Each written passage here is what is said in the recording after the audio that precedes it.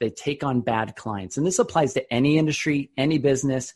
If you take on bad clients, your operational costs will be 10 times higher than that of having a good client. Best ever listeners, before today's episode, I want to invite you to join us in Keystone, Colorado, February 20th through 22nd. It is the 2020 Best Ever Conference. And not only do I want to invite you to join us, I want to invite you to earn 15% for every ticket that you're responsible for selling should you join as an affiliate for the conference. Great way to earn money. And also, if you're planning on attending, great way to pay for your ticket, essentially. You get enough sales. So you can go to bec20.com, and in the top left corner, it says earn 15% as an affiliate. You can click that, join the affiliate program, and you got all the resources that you need to share the good word about the Best Ever Conference in Keystone, Colorado. And we will be talking more about this on future episodes. But for now, go check out bec20.com and that affiliate page. You can earn 15% as an affiliate, and we will see you in Keystone, Colorado. Best ever listeners, how you doing? Welcome to a Best Real Estate Investing Advice Ever show. I'm Joe Fairless. This is the world's longest running daily real estate investing podcast where we only talk about the best advice ever. We don't get into any of that fluffy stuff. We don't deal with the fluffy stuff. With us today, we got Jason Hall. How you doing, Jason? I'm doing great. How are you? Well, I am doing great as well, and looking forward to our conversation. A little bit about Jason. He is a property management growth expert. They have 1,900 property management business owners in their Facebook community, helped 400 clients since they opened in 2008, 135 active coaching clients, and 53,000 downloads on their podcast, Door, Grow, Show. That rhymes. I like it. And you're based in Valencia, California. So with that being said, Jason, you want to give the best ever listeners a little bit more about your background and your current focus? Yeah. So a little bit of background for your listeners, which are in the real estate industry. I grew up around a real estate mom. She paid me 2 cents a fold to fold trifold flyers that I would canvas neighborhoods with on either a scooter or rollerblades, right? So I grew up with a mom who showed me hustle. She was an entrepreneur. And I've got several brothers in the real estate industry, but I was the one that was a nerd. I just got into technology. I started geeking out on stuff. I love entrepreneurism. And fast forward, I ended up somehow coaching property management business owners in an industry that I've never even had a rental property, but they keep coming to me, and I'm really good at helping them do what they need to do. So what do you help them do?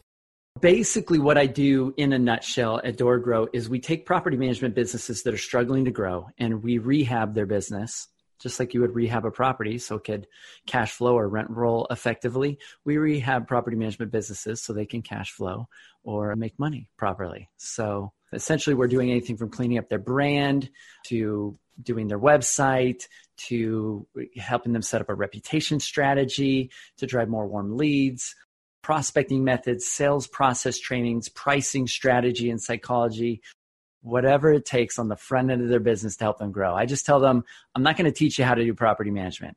Not my jam, but I'll teach you how to win. How do you know the industry so well if you haven't done it yourself? Great question. So I don't know the nuts and bolts of property management. I'm not going to coach somebody on how to deal with 10-inch toilets and termites. Not my thing. But I think the basics of what makes a business work really apply to any industry. Yep. And I just applied it to a niche that we started to get strong in organically, and it kind of took off. But there's nothing magical in particular that I do, I would say, that wouldn't work in any industry. But what we do is quite unique. And most business owners, when they're trying to grow their business, they first focus on SEO, pay-per-click, content marketing, social media marketing, and pay-per-lead services. And I don't believe you need any of those in order to grow your business. We used to do those things, but we help property management companies grow without them. And they grow really well. So the challenge is all of that really is kind of pinned on search engine marketing, all of those channels. And the idea behind search engine marketing is if I could just have the top spot on Google, all my hopes and dreams would come true. And I jokingly call that the SEO lottery. And you don't have to play the SEO lottery in which you have a few noisy winners at the top and everybody else is a loser in order to grow your business. There are other ways to grow your business. Yeah, I think of The Prophet on A&E, I think, It doesn't matter the channel. That's going to bother me. But anyway, the Prophet, where he goes in to a cupcake shop and he gives people products and process, and he gives an analysis of the business and then figures out how to fix it. And he's, to best of my knowledge, hasn't been in all the business industries that he's fixing, but he has a certain process. So I get the concept. One thing that he did have is he had successfully created his own business and sold it and done well and blah, blah, blah. So what were you doing prior to DoorGrow? Really, we were operating as a company called Open Potion, and we largely did website design. So originally I started out freelance, really just me, and doing websites for clients. And I kind of quickly became the secret weapon of property managers. So one of my first clients was my brother. He was bought into a property management franchise, didn't like the website, and asked me for some help. I gave him some tips from a marketing perspective. I said, what were add they? Some faces to it. Okay, add some faces. What were the tips? Yeah. Add some faces. You need some humanity on your website. If there's no faces on your homepage, imagine you walked into a town and you didn't see any humans anywhere. Scary. Yeah, it feels weird. And that's how some businesses look. You see high-rise buildings and maybe corporate structures, and you see text and there's no people. Or even worse, sometimes you see people, but they all look like really smiley, cheesy stock photos. They're a little bit too good looking. Something's off. They're Stepford wives, or you're in some sort of alternate reality, right? So you need real people. People buy from people. People like people. Go figure, right? Yeah. So that was one of the first tips I gave him. Then I said, why don't you also take some of this content that's just blobs of paragraphs of text, and let's chunk this, at least at bullet point, something, break it up a little bit, make it easy to digest. Because people don't read websites, they skim. Mm-hmm. So make it easy for them to do that. Add social proof, add trust symbols. There's lots of little indicators that create trust, and sales happens at the speed of trust. And so if your goal is to make money, the website really is all about creating trust, not about manipulating Google. What are social symbols that add trust? For example, social proof or trust symbols. So social proof would be video testimonials, text testimonials with a face next to it, because that makes it real. Those things increase conversion rates. Got it. It says somebody else is vouching for your company. The social proof would be indicators like if you're a local business, having the Chamber of Commerce's logo on there, that's showing you're a part of it. Better Business Bureau. Other trust symbols might be trade organizations. So in my industry, there's NARPM, which is the National Association of Residential Property Managers. So they'll have their NARPM logo. It might be real estate logos or fair housing stuff, whatever. Anything that says we're safe, we're trustworthy, here's another third party that's vouching for us, we're a part of this. It just makes people feel safer. And if you put those trust symbols near your lead capture, conversion rates are proven to go up. When the prospective client comes to you and she says, Jason, I need help. My property management company is struggling to grow. We need the cash flow more, and we want to scale. What are the questions you ask her? One of my favorite sales questions, and this is probably interesting for any listener, I first say, what is your biggest challenge in your business right now? I love asking that question because that's the one thing they really care about. Where's your pain? And then they'll tell me what their biggest challenge is. Sometimes they're telling me what may not fully give me the story. So a great follow-up question I love to use in sales, if I don't feel like I'm really getting to bedrock there, is why now? I'll say to them, you've probably seen me on my podcast. You probably watched a bunch of videos, right? You've probably been around me for a while. Why now? Why are you reaching out now? What's changed? And in those moments, you start to step onto sacred ground. Something interesting happens because I start hearing stuff like, my wife just left me. Or one guy said, I'm waiting for a double lung transplant because I have a serious illness and disease and I want to make sure my business is operating effectively and I'm nervous. Or I had cancer and I just came through. You'll hear all kinds of crazy stuff. Sometimes it's more simple. Like we just lost a bunch of our portfolio, our doors, and we're struggling to grow and it's getting painful. But it starts to go a little bit deeper beyond the superficial because there's something driving them to talk to you right now. If somebody's reached out to you or somebody's become open to having a conversation with you, that's a sales conversation. Why now is one of my favorite questions to ask. What are top 5 things that when someone comes to you, you usually can implement rather easily to get them in the right direction? The basic things that we take a business through are really about 5 things. The first thing we want to tackle. What a coincidence. The first thing we want to tackle is branding, because branding affects the very beginning of the sales pipeline at the awareness stage. So for example, in property management, a lot of property management companies have a brand name that says real estate in it. And real estate in your brand name in property management is a quick way to scare off maybe about half of your potential customers, because they want a specialist. They don't want somebody that's out hunting, chasing real estate deals. They want somebody that's actually going to take care of their property. Like, is property management even really a focus for you? Because it's not even in your name, or it's not a main part of your name, or you're trying to do 2 things. So branding is a big thing after we get that cleaned up with a company. And there's a lot of potential pitfalls when it comes to branding. Using names that are generic that people can't remember. Because the crux of branding is being memorable. The number one source of leads and deals is word of mouth for most businesses. And the crux of that is being remembered too. So if they don't remember you, your brand and positioning might be off. And if that's off, you could be losing out on half the amount of deals and leads you could or should be getting. And that's a big leak. So we want to take care of that first. Then we move through the pipeline. So reputation is a big deal. We want to make sure you have a strategy in place, because most business owners, they get started and they think, if I just provide really good customer service, I'll have great reviews all over Google, Yelp, and everywhere else. But that's just not true. Those that have a really good reputation have some sort of process in place. They have a system they've created for soliciting feedback, for getting good reviews, for reaching out, identifying peak happiness, leveraging the law of reciprocity, these kind of things. So we want to make sure we build a process to get them better reviews. And so we have a platform called gatherkudos.com, which any business or industry can use. We set up to help facilitate this process, because property management companies have a hard time getting good reviews. This is a big challenge in this industry, because tenants generally are not very happy when they don't get their full deposit back. So we had to build and create a system that would allow them to make the negative reviews more of an outlier, so that they were consistently getting positive feedback and reviews online from their happy tenants and owners.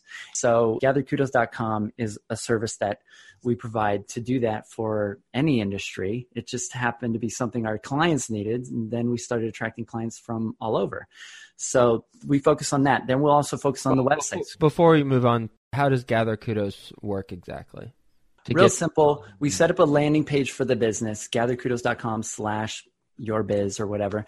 And then basically when people go to this page, in a single click, it identifies whether they are happy or something else. And if there's something else, then instead of giving them all your review sites, so if they're happy, it'll just show all the different review sites, and it says pick whatever you're comfortable with, basically. Pick whatever you're used to. Rather than trying to corral everybody to Google or to Yelp, they can pick from all the different sites, and they may have come to you through Zillow or Trulia or something else. And that may be where they want to go leave you feedback. So it allows them to go to the channel that they're used to. Maybe Facebook is what they're into and used to. Maybe they're not a Google person or a Yelp person. So it prevents wasted reviews. It prevents them from getting stuck or confused. And then it gives them directions how to do it. Real simple text and images, and they click the button to go off to leave this review. If it's negative or neutral, then in a single click, it will qualify them and identify them as this. And then it will give the opportunity for them to give you direct, immediate feedback. They can fill out a form there to send you an email, or we usually have the business owner put their cell phone number and say, we want to hear from you directly. Call me. If there's an issue, we want to take care of it. So this allows people to bypass that natural barrier to feedback that every business owner creates as they build a team. As we scale and build a team, we move our office into the back. We set up an auto attendant. We have a receptionist. We're protected so that we can leverage our team. But the challenge is it creates a barrier to feedback between us and the customer. And we no longer have that direct feedback to know how we're really doing. And the only person that really maybe knows is our frontline staff that might be the ones offending our customer. So this allows them to bypass your frontline staff for you to get direct feedback, and it makes it safe so you can get feedback, good or bad. If it's good, it'll push them towards the review sites. If it's bad, it gets to go to you directly, and then you can take care of it. So it helps prevent negative reviews, because most people's feedback is more in the neutral to negative category. They're not at DEFCON 5 nuclear wanting to destroy your business, but those are the ones that end up on review sites. And if you can capture them before they get to that point, you may be able to prevent a significant amount of negative reviews online. So an ounce of prevention, they say, is worth a pound of cure. So if it's a positive review, did I hear you say they give text and an image? Do you provide them with sample images within that platform? Yes. So what it will say, for example, if they click on Google, then it will say, here's how to leave a Google review. Here's the steps. It'll show screenshots, like what the button looks like to click on, and it gives them directions. Got it. But you don't provide them with sample images to upload. They have to upload their own image and write their own text. Yeah, they leave their own review. They do their own thing. Got it. Okay. It ends up being real. And just jumping back to the branding part and being memorable, you said make sure that you don't have real estate in the name, have property management in the name, makes total sense, and be memorable. What are some other branding guidelines that you'd give to someone whenever they're creating a brand in property management? Some of the basic rules in branding in general are you want to avoid names generic to the category. So if you're a real estate business, you don't want your name to be Best Real Estate Company or Phoenix Realty if you're in Phoenix. So you also don't want to have names that are generic to the location, like Phoenix Realty if you're in Phoenix. You'll notice that some of the most successful brands have nothing to do with the category. Who came into the scene of online books and crushed it? Amazon. Who came onto the scene and started crushing online search? Google. Who started the industry of facial tissue? Kleenex. These names had nothing really directly to do with the category. They were original, unique names. So you don't want names that are generic to where you're like the same as every other company in the market. In Phoenix, you would have Phoenix Carpet Cleaning and Phoenix the Bank and Phoenix whatever. And you don't want to be Phoenix Property Management or Phoenix Realty, et cetera. So it just makes word of mouth really difficult. People can't remember names that are generic. So that's one of the biggest rules. And there's a whole host of rules when it comes to color, when it comes to layout with the logo, when it comes to spelling. There's a lot of potential pitfalls. The absolute worst thing you can do with a brand name, for those listening, take a look at your brand name. If you have a generic business name, it's generic to the industry or the category, and you've misspelled it to be clever, right? You're a barber and you do haircuts with a Z at the end because you think you're clever. You are probably losing out on tens of thousands of dollars in annual revenue, probably monthly. So, yeah. And will you just close the loop on why misspelling it would be yeah.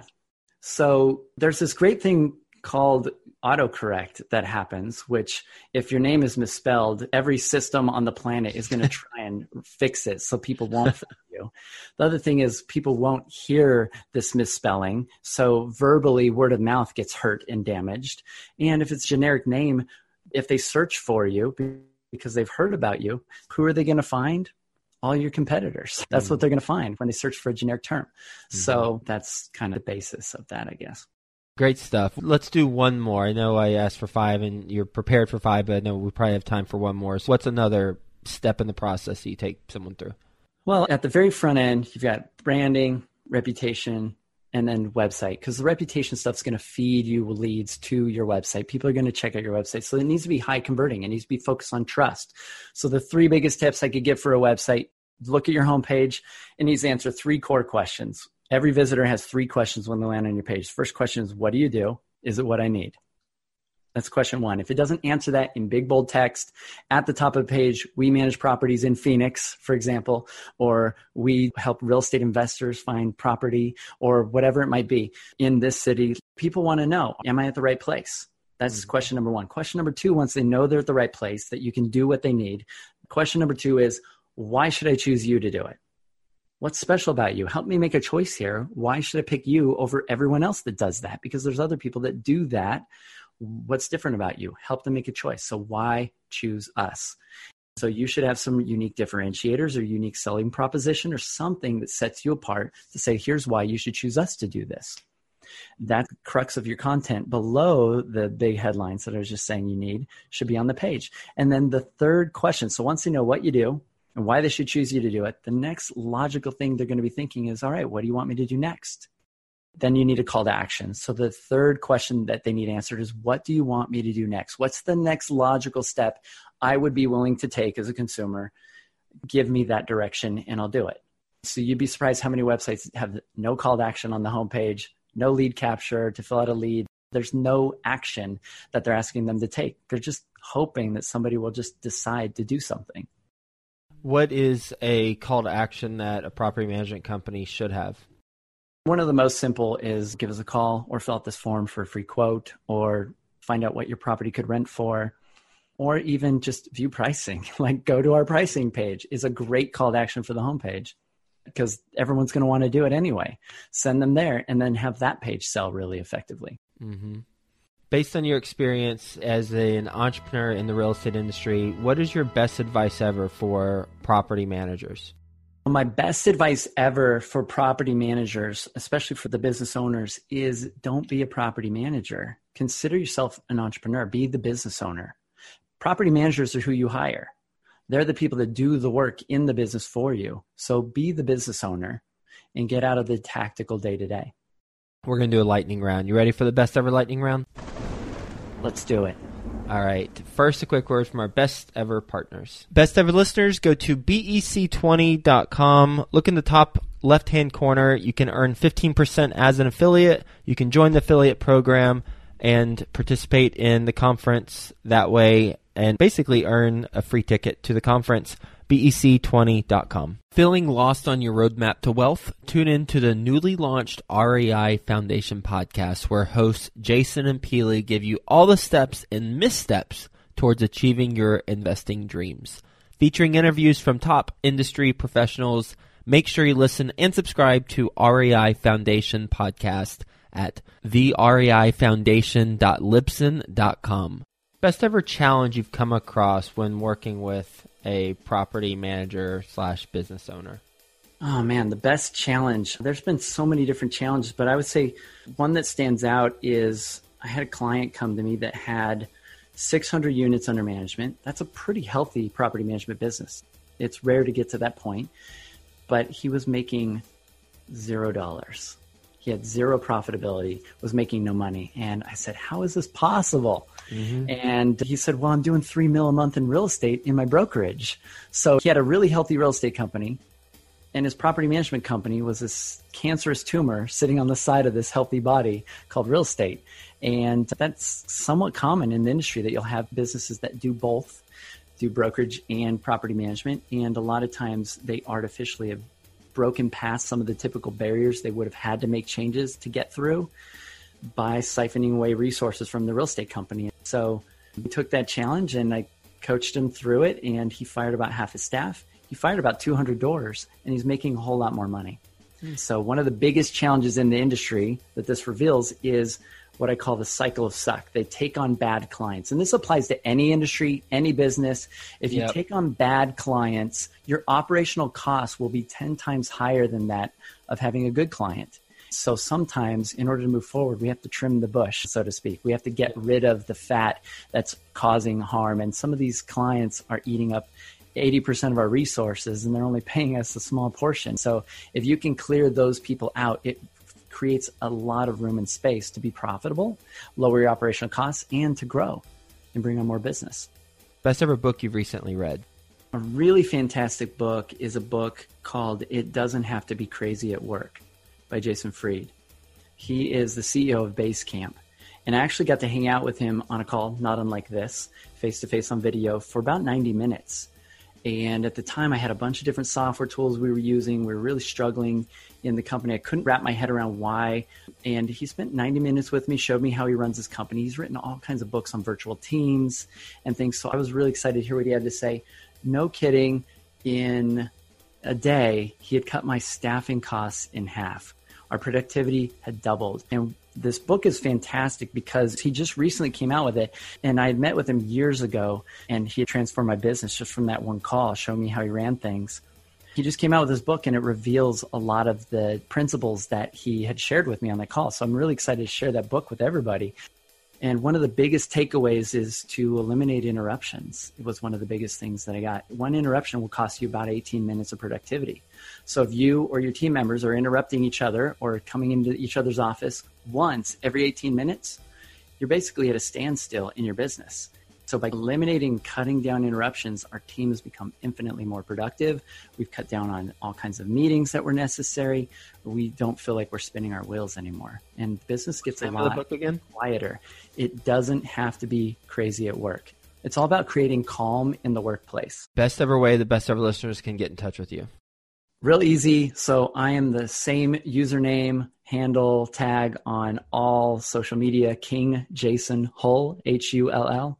Would love to connect. I'm on Instagram, Facebook, Twitter, whatever, Snapchat, you name it. So feel free to connect with me there. And if you want to connect with me for business reasons, I'm DoorGrow everywhere. And you can check us out at doorgrow.com. Jason, the insights you gave are applicable to not only building a property management company successfully, or rather making it profitable, but also any company. So I'm grateful that you're on the show. It doesn't take much of a connection to go from what you're saying about building a property management company to building a fix and flip company, an apartment syndication company, a real estate brokerage. So grateful that you're on the show and sharing the tips from branding to websites, making them have the right messaging, and to reputation strategy and the importance of it, and the website that you have, gatherkudos.com. So thanks for being on the show. Hope you have the best ever day. We'll talk to you again soon. Thanks. Appreciate being here. Feeling lost on your roadmap to wealth? Tune in to the newly launched REI Foundation podcast, where hosts Jason and Peely give you all the steps and missteps towards achieving your investing dreams. Featuring interviews from top industry professionals, make sure you listen and subscribe to REI Foundation podcast at thereifoundation.libsyn.com.